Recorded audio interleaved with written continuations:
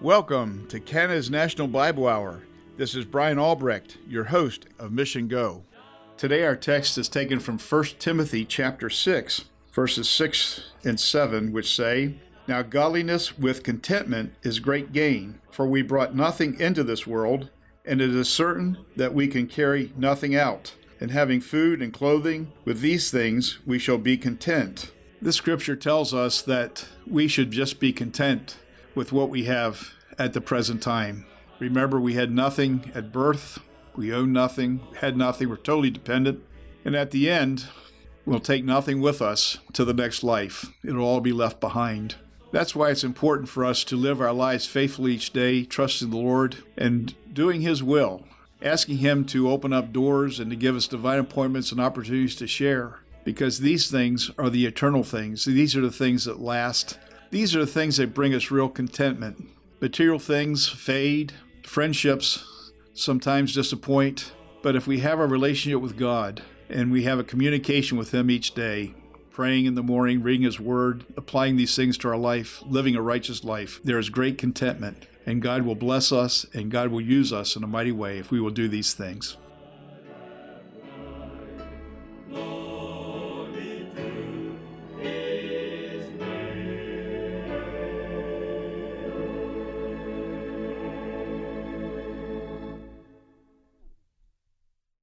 Sing them over again to me, wonderful words of life.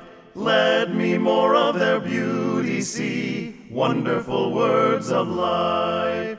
Words of life and beauty, teach me faith and duty. Beautiful words, wonderful words of life. Beautiful words, wonderful words of life. Christ the Blessed One gives to all wonderful words of life. Sinner list to the loving call, wonderful words of life. All so freely given, wooing us to heaven. Beautiful words, wonderful words of life. Beautiful words, wonderful words of life. Sweetly echo the gospel call, wonderful words of life. Offer pardon and peace to all, wonderful words of life. Jesus only Savior, sanctified forever. Beautiful words, wonderful words of life. Beautiful words, wonderful words of life. Good morning. My name is Dennis Campbell, President of Mission Go. We're the faithful ministry that continues to do the production and broadcasting for Canada's National Bible Hour.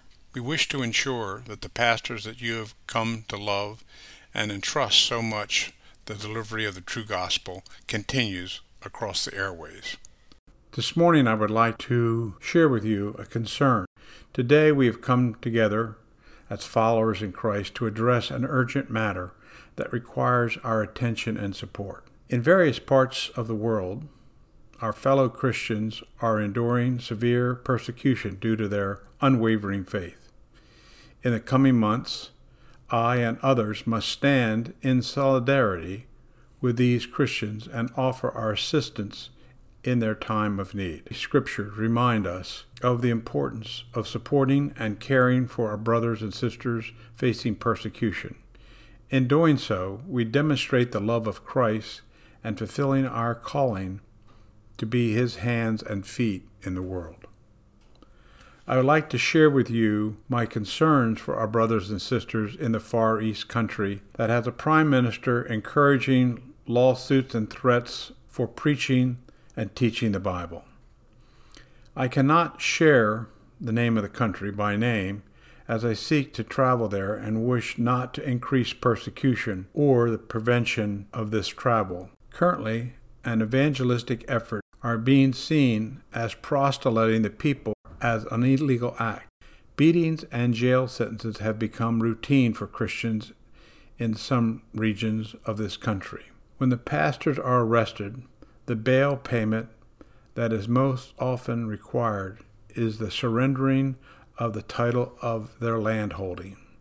Thus, the property gets converted to government ownership, which closes the church or any outreach of that ministry site. Regional facilitators, they often discuss and plan strategies for survival and network among themselves to support prayer and planning events. As we reflect on the biblical reference that emphasize these principles, Hebrews 13:3 says, "Remember the prisoner as if chained with them, those who are mistreated, since yourselves are in the body also." This verse urges us to empathize with our persecuted brethren and to remember them as if we were enduring their suffering ourselves. It calls us to offer our support, both materially and spiritually, to those who are imprisoned or mistreated for their faith. There are a few practical steps we can take. Number 1, prayer for those in the persecuted church, praying for their safety, courage, and endurance. Seek God's guidance for their deliverance. Pray for solidarity and fellowship with other believers. Number 2, practical assistance, such as humanitarian aid, legal aid, and rehabilitation programs for survivors of the persecuted. We are looking to mobilize over 35 pastors in this high security area, covering their travel for this upcoming gathering. To provide for all of these efforts, we need to raise $35,000 Canadian. Number 3, solidarity. Encourage communication and fellowship between our churches. I, along with other brothers and sisters, will take on the assignment of traveling to this place. We believe it can be of an enormous consequence. The network and the relationship building, along with the biblical strengthening and the specific areas of instruction, are vital to building up our personnel to cope or even survive, being faithful to God and His Word in such condition as they face it every day. Would you support our desire for this coming event? It is intended to support the strengthening of the gospel outreach. Remember, our support for the persecuted church, it is an expression of our faith. May the Holy Spirit guide us as we respond to this call to action, and may our efforts bring comfort, hope, and freedom to those persecuted for their unwavering faith. Today, let us shine the light of Christ in the darkest corner of the world. Please join us as we pray and go into the field ripe for the harvest. Thank you for listening to this plea today. Thank you for listening to Canada's National Bible Hour. This is a listener-supported program, and we would not be on the air without the support of our listeners, like you. In preparation for the coming of Christmas, we would like to offer a daily readings for Advent by John Piper. These 25 brief devotional readings from John Piper begin on December 1st and carry us to Christmas Day. We pray that God would use these readings to deepen and sweeten our adoration of Jesus this December and keep Him as the center and greatest treasure of your Christmas season.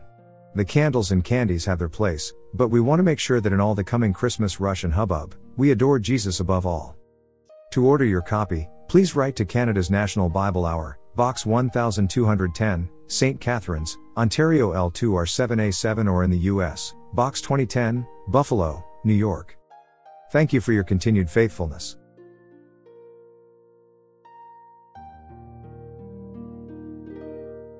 Today's message is from Dr. Fred Hartman and is a continuation. Printed copies are available upon request. Today we return to the subject we were discussing the last time we were together, heaven. Last time we saw that a person gets to go to heaven by faith in Jesus Christ. Our works have nothing to do about our going there. We also learned that the soul of a believer goes to be with the Lord immediately at the point of death. There's no such thing as soul sleep or an intermediate place where we go to work out our salvation. Today we want to move on to other areas of consideration about heaven. It will be our desire to look at the Scriptures to seek to understand what it will be like to be in the presence of God Himself. The very first thing we should note that the writers of the Bible were putting down on paper things they saw that were really beyond description of anything they'd ever seen in their lives. In other words, they were trying to describe the indescribable. To begin with, let me share something a little personal. During many years of ministry, I've spoken to a lot of people who strongly believe in evolution. They try to explain how everything began from this or that. I have listened to their arguments very carefully as they seek to explain how life began and how the sun, moon, stars, and planets were formed. Then I always ask them about space. Where did it come from? How far does it reach? If we come to the end of space and come to a wall, what lies beyond it? No one has ever been able to give me an answer. However, I know there is space, but how can I describe it either? God must have created it. For me, it would be impossible for me to write something about space other than I know that it is there. So the writers of Scripture tried to describe what the presence of God is like, and they can only describe it to us in the best way they knew how. Scripture contains many glimpses into heaven. Many times these pictures are given in an apocalyptic or prophetic language, filled with symbolism and mystery. This usually means that something of importance or with great consequences is being portrayed. However, it does not mean it is unreal. An example of this is found in Exodus 19. Moses had been up on Mount Sinai, where he met with God, who gave him instructions. He told the people to make preparations for an event that would take place on the third day after he had come down. Then it came to pass on the third day in the morning that there were thunderings and lightnings and a thick cloud on the mountains, and the sound of the trumpet was very loud, so that all the people in the camp trembled. And Moses brought the people out of the camp to meet with God, and they stood at the foot of the mountain. Now Mount Sinai was completely in smoke, because the Lord descended upon it in fire. Its smoke ascended like the smoke of a furnace, and the whole mountain quaked greatly. And when the blast of the trumpet sounded long and became louder and louder, Moses spoke, and God answered him by voice. That's Exodus 19:14-19. This must have been an awful sight for the children of Israel to see and hear. It was written with words that we can understand, but the scene is absolutely indescribable. Just imagine the effect on those people in that desert. We cannot fully express what took place that day. Now I want to turn to the 4th chapter of the book of Revelation. There we will see a scene in heaven itself with some of the things similar to what we've just read about that day at Mount Sinai. Looking at the first 5.5 verses of Revelation 4, we read, "After these things I looked, and behold, a door standing open in heaven. And the first voice which I heard was like a trumpet speaking with me, saying, 'Come up here, and I will show you things which must take place after this.' Immediately I was in the Spirit, and behold, a throne set in heaven, and one sat on the throne. And he who sat there was like a jasper and a sardius stone in appearance. And there was a rainbow about the throne, in appearance like an emerald. Around the throne were 24 thrones, and on the thrones I saw elders sitting, clothed in white robes, and they had crowns of gold on their heads. And from the throne proceeded lightnings, thunderings, and voices. And there were 7 lamps of fire burning before the throne, which are the 7 spirits of God. Before the throne there was a sea of glass like crystal. Now, comparing this passage in Exodus with the one we just read from Revelation 4, I'd like us to see some of the similarities between the two. In Exodus, Moses was called by God to come up to Mount Sinai. In Revelation, John was told to come up here. In both cases, there was a voice like a trumpet. Then also there were lightnings and thunderings in both passages. It is not my purpose here to go into the details of Revelation 4, but to simply show that both Moses and John were describing the presence of God. Moses did not write about what he saw on the mountain. John, on the other hand, had a difficult time putting it in words, so he described what he saw in heaven as like certain things. Both were trying to describe things which were far beyond what they knew how to put into words. We can learn from these two passages that heaven is pictured as a place of beauty that goes far beyond what we could ever imagine. All of this is given as a backdrop to depict the glory of God. By the way, in all of the biblical accounts of heaven, it is never described as a long dark tunnel like we find in the accounts of out-of-life experiences people have had. Everything about heaven in the Bible speaks of heaven being decorated and described in terms of light, color, and beauty.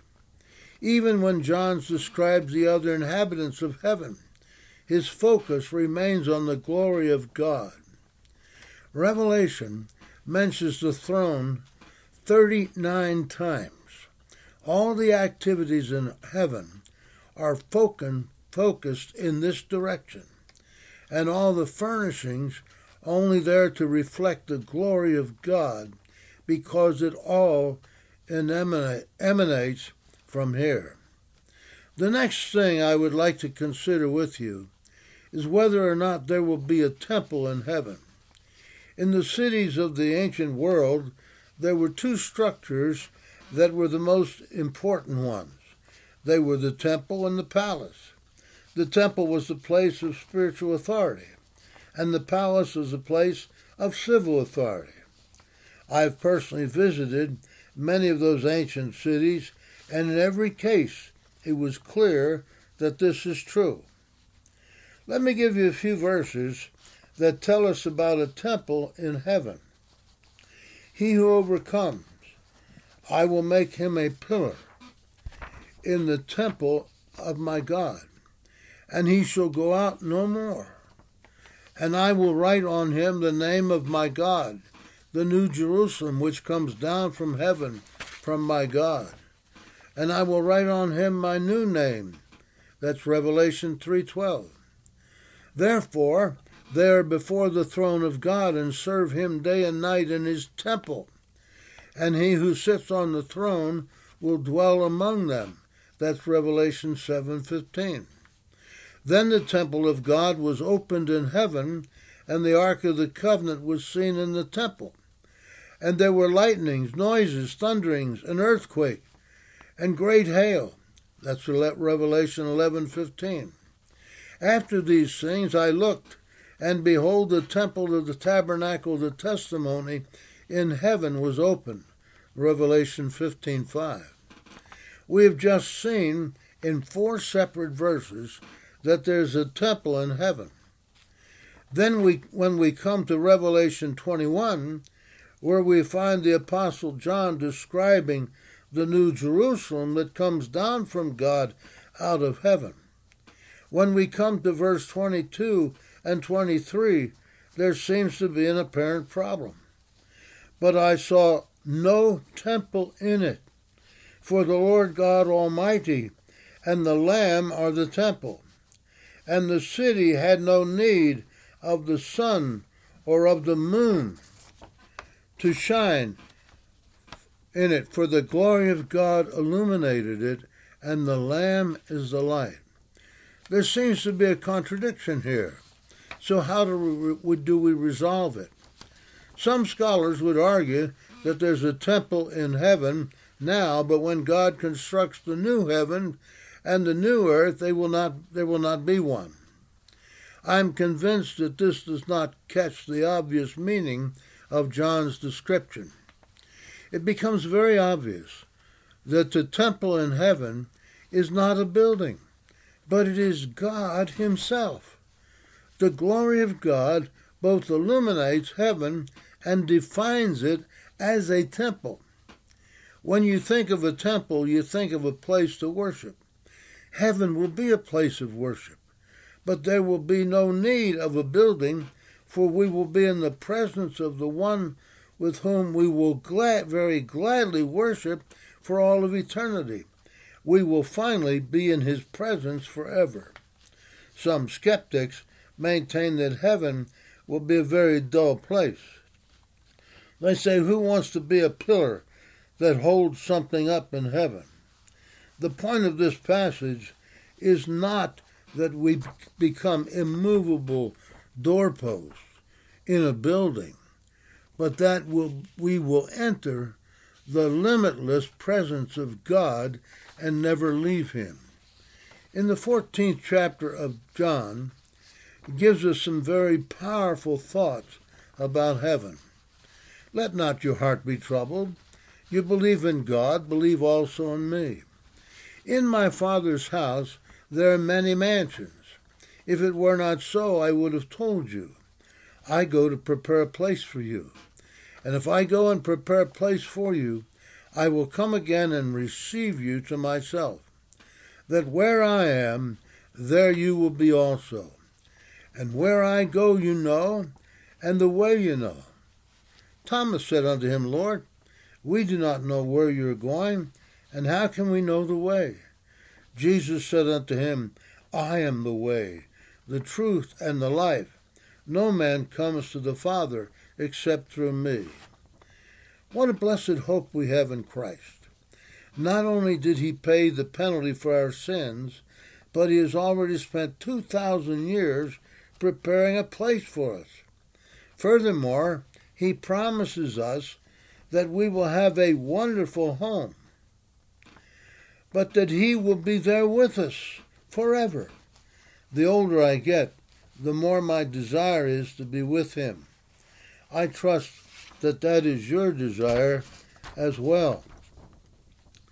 As I think back on Ezekiel and John writing about heaven, what a difficult task they had.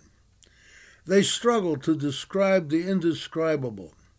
Even if God had revealed all the details about himself and about our heavenly home, we would not be able to comprehend it. We're limited by vocabulary and having a finite mind.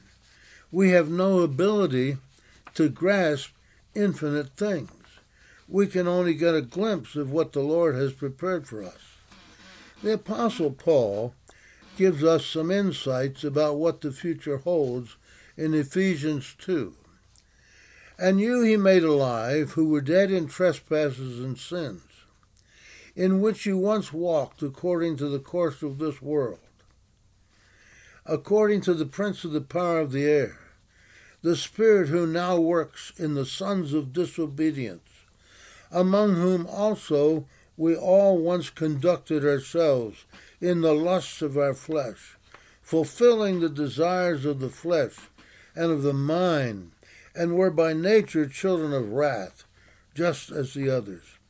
But God, who is rich in mercy, because of his great love with which he loved us, even when we were dead in trespasses, made us alive together with Christ.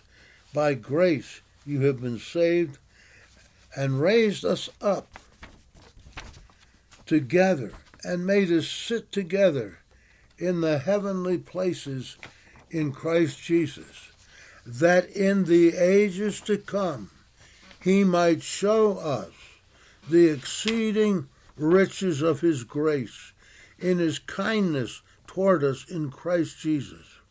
For by grace have you been saved through faith, and that not of yourselves, it is a gift of God, not of works, lest any man should boast.